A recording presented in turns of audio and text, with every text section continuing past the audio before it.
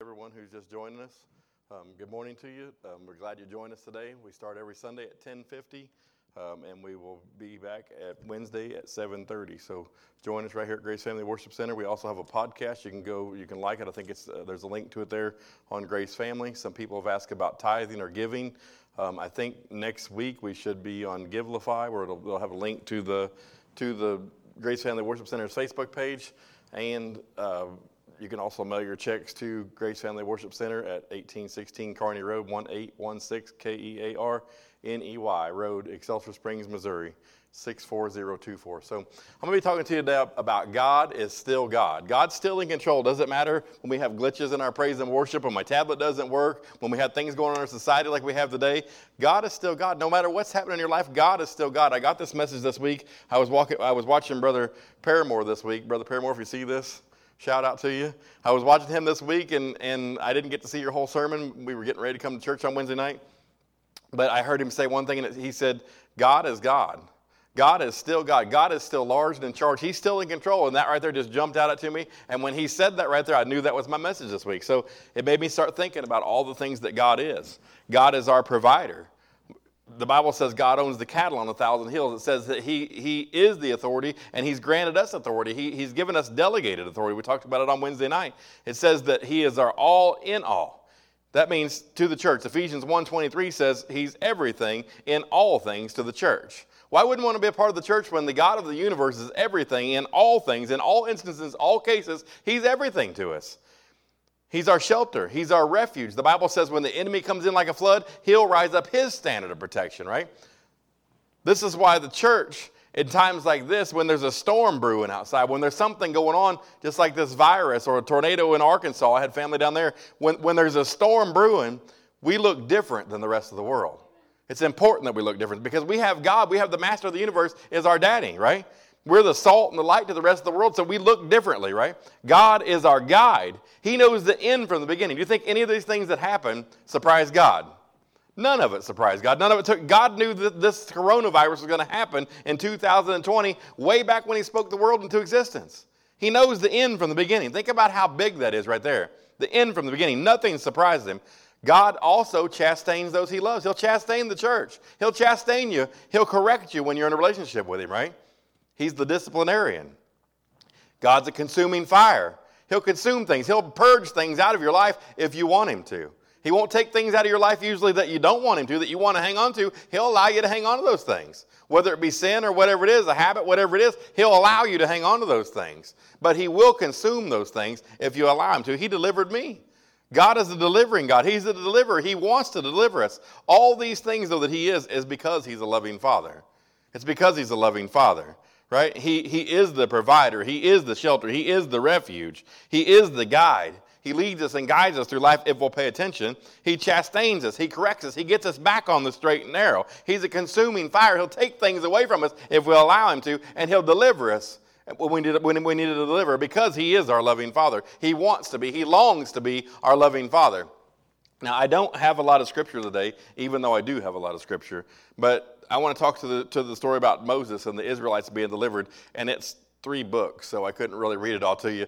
Go back and read it if you'd like to. It's Exodus, or I would encourage you to. It's Exodus, Leviticus, and Numbers, the 3 books. So Moses, the leader of the Israelites, God called him to go lead them out, but before this happened, think about how big this is. Moses was supposed to be killed. The king ordered all the firstborn boys, I believe it was, to be killed and cast in the river. So Moses' mama made him a little boat and put him on it and put him out there. And the Pharaoh's or the king's daughter picked him up out of the river, saw this little baby, picked him up, and brought him in. So he was supposed to be killed. What the enemy meant for harm was actually turned about for good by God. He was raised as the king's son.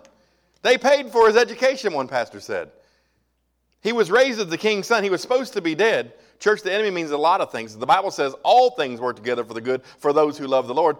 The enemy means a lot of things for our harm, but God can turn those things around for good if we'll allow him to, if we'll live for him, if we'll do these things. So that's a miracle in itself right there, that God provided Moses from death into life through the king's house and brought him out to deliver the Israelites, right? So the Israelites were delivered. God had 10 plagues happen. He caused 10 plagues to happen, right? And then there was 10 plagues, and then there was a Passover when they killed the lamb and they put the blood on the doorpost so the angel of death would pass over for the 10th plague. If you don't know what it was the death. My wife's telling me to slow down. Let me slow down. I'm really nervous looking at this phone. If you don't know that, I'd rather preach in front of a whole room full of people. It's really tough to get up in front of this phone. Really tough to play the guitar in front of this phone.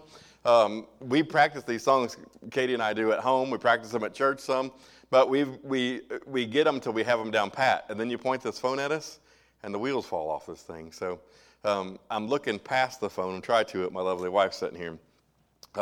So the 10th plague was the death of the firstborn son. So, and maybe I got that confused with Moses, but they were supposed to kill the babies in Moses' day also. So then they had the Passover, so the angel of death would pass over and not kill the Israelite babies. So he's a deliverer. If you're in bondage today, he will deliver you. If you're in bondage, not only that he will deliver you, but he would love to deliver you today out of bondage if you're in bondage today, right? He was their provider for the Israelites. He was a rock that followed them around in the wilderness that delivered cool water. Now think about the immensity of this right here. There was 2 million people there, about 1.5 million to 2 million people of the Israelites that were delivered out of Egypt. And God had a rock follow them around that delivered enough cool, good, clean drinking water. I imagine if God delivered it, it was the best water in town. Probably better than the bottled water we get in these bottles today, I'm sure. So he provided enough water for all these people to drink. Imagine just the weight of that. And this rock wasn't in one place. It wasn't stationary, but it followed them around. I'm talking about God being a provider. God is still God, right? He provided for them with water. He caused manna to come out of heaven and just be on the ground when they woke up in the morning. Every day they just went out and picked up the manna. They picked up their food for the day. He told them, don't pick up food for tomorrow, only food for today. Only on the Sabbath could they pick up enough, or on the day before the Sabbath, I guess it was, so they could pick up enough that they weren't working on the Sabbath. This is trust in God, right? He was teaching them to trust in him. Even though all this manna's out here, don't pick it up for Monday, Tuesday, and Wednesday. You only pick up what you need today. Trust in me, he was telling them. So he provided manna. And then when they got tired of the manna and they complained about the manna, they grumbled about the manna, then he provided quail. He said, all right, you're going to eat meat until it runs out your nostrils. Think about how many quail it would take to fill 2 million people until it ran out their nostrils. I believe it running out their nostrils probably means they vomited it up. They ate until they were sick. Think about how many quail. The little quail breast is small. One person could eat multiple quail. I've been quail hunting before, and I've never shot my limit even. Can you imagine enough to kill 2 million people? So God's a provider, right? Their shoes never wore out. Their clothes didn't wear out. They walked around the wilderness for 40 years, and their shoes never wore out. Their articles of clothing never wore out. The things that they had didn't wear out because God provided for them. Sometimes God provides for us. A lot of times God provides for us in ways that we don't even recognize, because it's in a way of we didn't have to buy new tires for our car. Or this or that didn't wear out, or things didn't happen. And we just missed the miracles in that. But God is a provider, and God is still God. God protected them. He was a fire by night. Imagine keeping the lions away and the tigers away and all the animals that might like to eat them, because they had a fire by night, a pillar of fire that just followed them around. A couple million people just followed them around, right? He was a cloud by day. I imagine the cloud by day, they lived in a desertous kind of environment, so I imagine the cloud by day kept the sun off their heads. You'd really appreciate that if you were bald-headed. Keep the sun off your head. I got a little bit of a sun yesterday, but he did these things. I'm talking about the ways he protected them, right? He told Joshua, he said, just as it was with my servant Moses, no one will be able to stand in front of you the rest of your days. No one will be able to stand in front of you all of your life. Church, no one will be able to stand in front of you all of your life if you'll just live for him. He wants to provide for us. He wants to protect us. He wants to deliver us, right? And then he chastains us.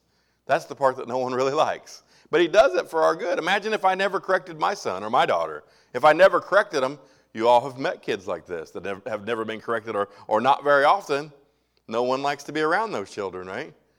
We don't want our kids to be hooligans. We want them to be productive citizens, productive members of society. So it's good for us to be chastained. He chastained them with the 10 Commandments. He gave them the 10 Commandments. The Israelites I'm still talking about. I'm still talking about God is still God. Just as he was God back in that day, he's still God today. He never changes. God is still God. He corrected Korah when he caused and that group of people, when they spoke against Moses. They spoke against the man of God, and he causes the ground to open up and swallow them. They were speaking against Moses, and he said, all right, Moses, Call them over here tonight and let's have a meeting with them. So Moses called a meeting and they showed up and God caused the ground open and swallowed them up. That was correction. That was chastaining, right? He purged those things out of the house of God. You're speaking against the man of God. He opened the ground, swallowed them out. How many knows that they didn't talk about him anymore?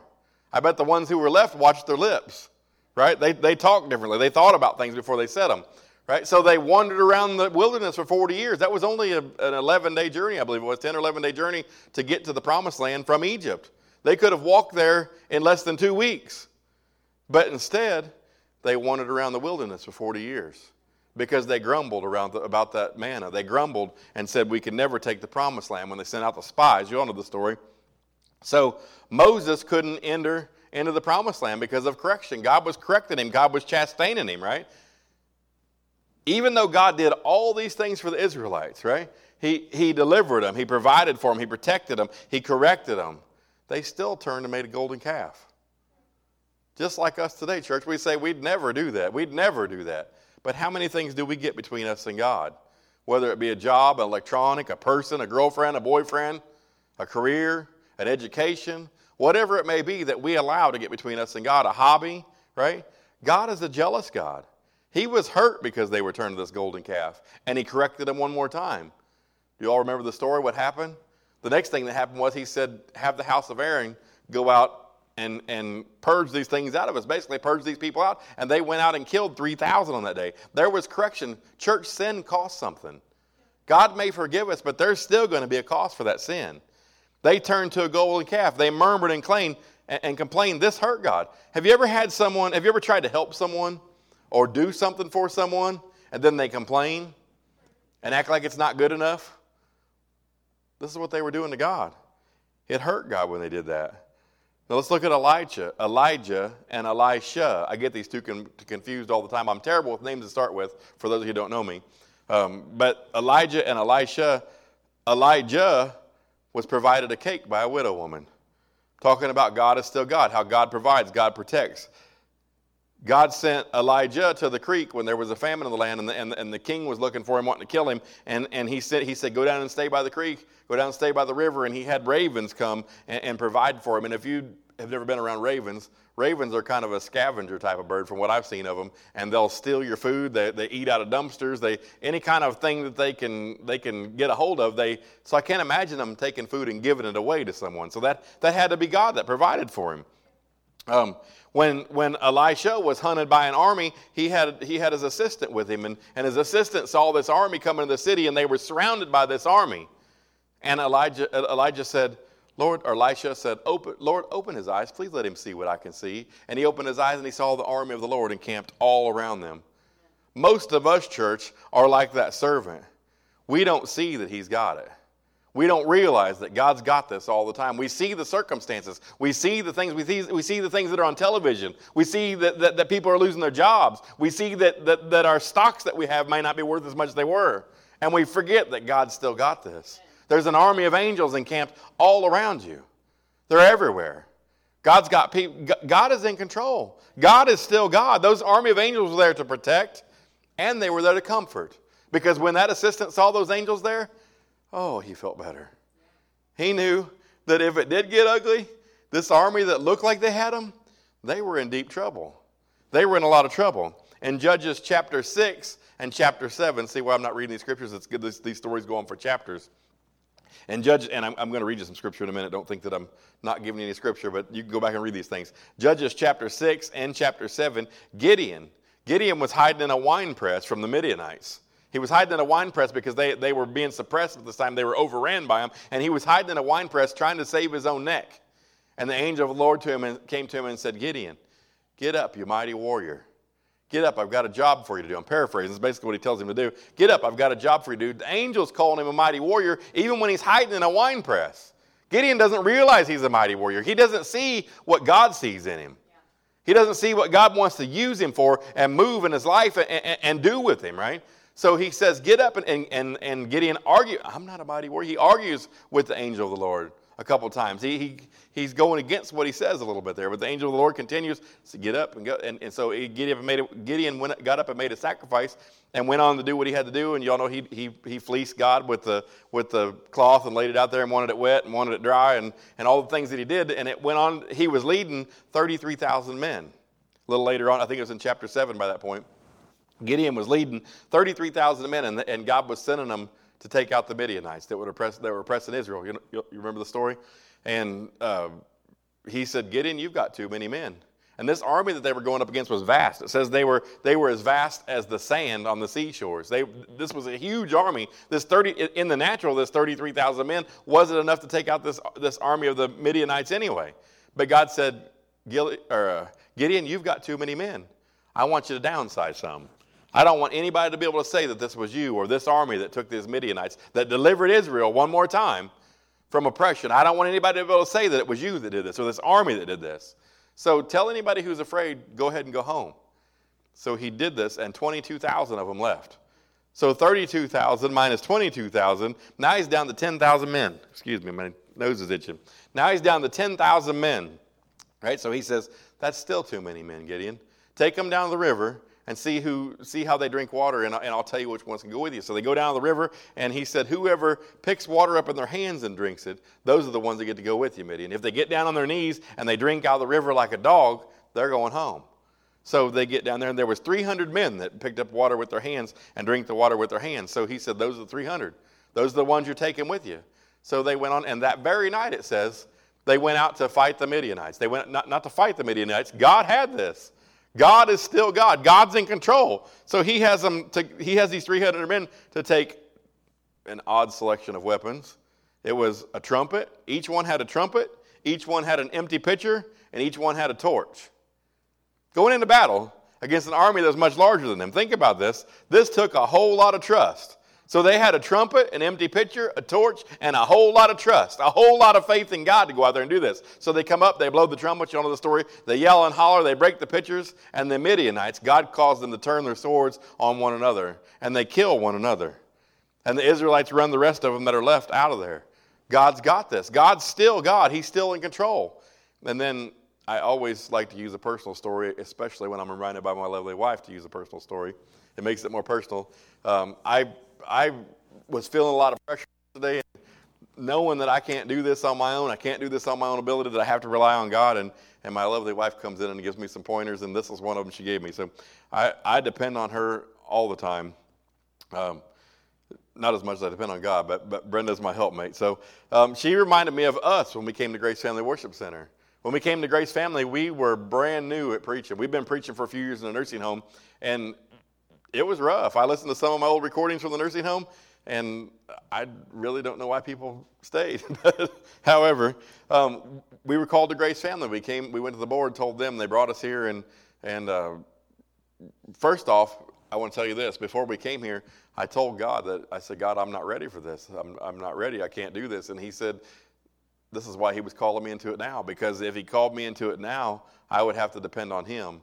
And if he called me when I thought I was ready, I would depend on myself. So sometimes we got to just trust in God and believe in him and step out into whatever he's having to step out into. It may not make sense at the moment what he's having you step out into. He didn't tell me all the steps I had to take when he first called me out in to preach.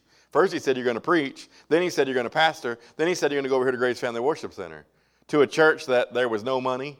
There wasn't even a church bank account. There was no people. And the building was in terrible repair. When I came here, I could literally stick my finger through the wood on the window of my office and put it around to the inside of the building. I could have pulled the glass out of the window. The wood was that rotten around the windows and some of the soffits and things. So anyway, there was no money, there was no people, and the building was in bad repair. And it wasn't because we were fabulous preachers or anything, but God sent money. He sent people. He sent workers. He sent supplies. He sent all these things. Our building's been completely fixed. The inside's painted. It has all new windows in it. It has all new soffit and fascia. The building's brick. The part that needs painted was painted. Now it's been wrapped even. It's all maintenance free. All new gutters on it. All those things because of what God did. It wasn't because of us. It wasn't because we were fabulous preachers, right? It wasn't because we had a big name somewhere. We had made a big name for ourselves. I even prayed for musicians for 5 years. We started out with it was me and my wife and our kids and my mom and my stepdad and my niece.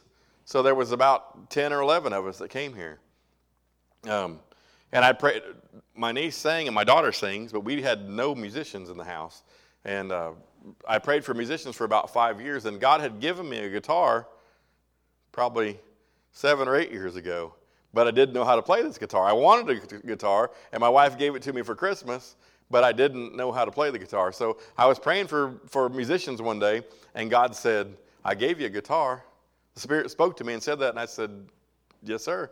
I'll take lessons then. So I started taking guitar lessons. It's only been, it was a year ago in January. So I haven't been doing this very long. So I haven't been playing the guitar very long. So that happened. And then I started taking guitar lessons in January. And by the time I think it was September got here, God sent us a drummer, a piano player. We already had a bongo player by this time. We have a bongo player. We have 2 singers. So we don't usually just have me and Katie up here, but we're immediate family. So that's how we're doing our podcast or our video right now, our live stream. So I'm still talking about God. This is what God's did. And it wasn't because we had some big name, but it was because he was God.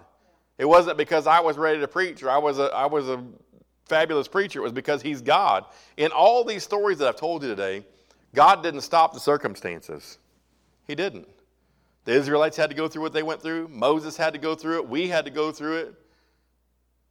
Elisha and Elijah had to go through it. Gideon, he had to get out there with that pitcher. They all had to step into what they did. God didn't stop the circumstances, but he provided a way through it. He provided a way through it, and he wants to provide that way through it today for us. He still wants to provide for us. He's still God. God is still God, and he's still in control. A lot of people want full-time benefits, though, without ever doing the job. They don't want to step out into it. They don't want to live the lifestyle. They don't want to rely on God. They don't want to do those things. Church, if you're waiting until a tragedy strikes or something bad happens to jump on the bandwagon, you're already in a lot of trouble. You're already in a lot of trouble. We have to live for God and learn to rely on God, learn to build our faith up before the trial. Now, I'm not saying to give up if you haven't already done that. Jump on the bandwagon anytime that you can. Jump on with God anytime that you can. Start that relationship up today. But it would have been a lot better for us if we'd started the relationship before, if we'd started building our faith before this, right? God wants to be there for us. God sent Jesus. He sent Jesus to die on a cross so that he could reconcile this relationship back with us that he didn't even mess up. We messed it up. Mankind messed it up because of sin, right? He wrote this Bible and gave it to us. It has over 3,300 promises in it because he loves you. It's all because he loves us. But you have to love him back. You've got to love him back. If you don't love him back, it's not a relationship. It's not a relationship if you don't love him back. He loves us that much, but we have to love him too. So many people say that they're not as religious as me. And I tell them, I'm not religious. This is not about a religion. It's about a relationship. It's about a relationship with Almighty God. And God intended to be everything for us. He intended to be everything for us. In Matthew 6:33, it says this. Most of you probably have it memorized. In Matthew 6:33, it says this, but seek, in the King James, it says seek ye first, but I'm going to read the New King James. But seek first the kingdom of God and his righteousness. Seek him first, and all these things shall be added to you. He was talking about food, water, shelter, clothing, all the things that we need. He was talking about everything that you're going to need in your lifetime. All these things will be added to you. You just worry about seeking God. You just worry about this relationship with him. Whether you're in the relationship or whether you're not in the relationship or whether you want to start a new relationship today, he's telling us whether we've had a relationship for 20 years, press into that relationship. Push into that thing. Work on building this relationship up, building our faith. If you haven't yet started a relationship, do that today. I'll give you an opportunity at the end of this message. Do that today. If you've had a relationship before, but you've struggled with it and you know you need to get back to God, make a new commitment today. He'd love to have you back. We complicate things, though. God intended to be everything to us, but we complicate things because we struggle. We struggle. We want to figure it out ourselves. We want to understand everything. We want to know how it's done or how we're going to get it done. We struggle. Look at Adam. Take Adam, for example. Adam and Eve in the garden, right? Why did they need more than they had? God gave me this week, and it was like a light bulb moment. They wanted to be more like God and things. The serpent deceived them to trying to do something on their own, to be more like God. But why did they need more than they had? They already lived in a garden in paradise where they didn't have to break a sweat. Everything was handed to them. All the food they wanted. It was beautiful there, I can imagine. God came down himself and walked with Adam in the cool of the evening, the Bible says. And yet they still wanted more. I can't wrap my head around that. And so many times, church, we think that we need more. We think that we need more. We need more than what God's provision gives for us. So we want to go out and work and toil, and then we lay out of the house of God. And then we get things in front of our relationship with God. Why do we need more than what God provides for us, right? Ephesians 5:22, and I'm just going to quote this for you. It says, "Wives, submit to your husbands as Christ does the church." And we see this so many times, and we can see a relationship of a man and a woman, and a lot of people want to stop reading right there, but it goes on to say, husbands, love your wife just like you love yourself, just like Christ loved the church and he died for her. So in a true biblical marriage, a husband would die for his wife. So that means he would never hurt her. He would never speak bad to her. He would never speak ill of her. He wouldn't talk to his mom and his friends or whatever bad about her, right? He would do everything he could do to provide her and get her everything that she wants, right? But then the wife would submit to the husband and love the husband and cherish the husband and be there to support the husband, right? That's a biblical marriage. So just the Bible is pointing this relationship out between a husband and a wife as it is from God or Christ and the church and us. Just like a husband with a wife, we should submit to him, and he wants to be there for us. He wants to provide for us. He wants to be our rock. He wants to be our provider. He wants to be our shelter. He wants to protect us. He wants to do all these things. But we have to submit to God. Right there where it says, wives, submit to your husbands. We have to submit to God. There's a scripture that says, submit to God, resist the devil, and he will flee from you. Doesn't say he might, doesn't say he maybe, doesn't say he will for some people. It says if you submit to God and you resist the devil, he will flee from you. He will flee from you. He wants to care for us like his own body. God does, I'm talking about. God wants to care for us like his own body, but we must submit. In James 4:10 it says, humble yourselves in the sight of the Lord. Submit to God. I must become lower and he must become higher. His ways are higher than my ways. I'm not going to be able to figure this out better than he's already got it figured out. He knows the he knows the end from the beginning. So humble myself to God. It says, humble yourselves in the sight of the Lord and he will lift you up. Church, stop trying to lift yourselves up. Stop trying to figure it all out. You don't know. You're not going to get it. And if we continue to try to figure it out, it's not going to work the way we think it's going to work anyway. He already has a plan. You're a part of that plan. He loves us. He wants to provide for us. He wants to be there for us. He wants to have that relationship with us. Why wouldn't we let him? Church, we need to realize that God is still God. God is still God. He's in control. He wants a relationship. It's not about what we have to give up. So many people are hanging on to something. Whether you like to drink, whether you like music that you consider inappropriate or a relationship you consider inappropriate or whatever the case may be, you name it. Whatever it is for you, it's not about what you have to give up.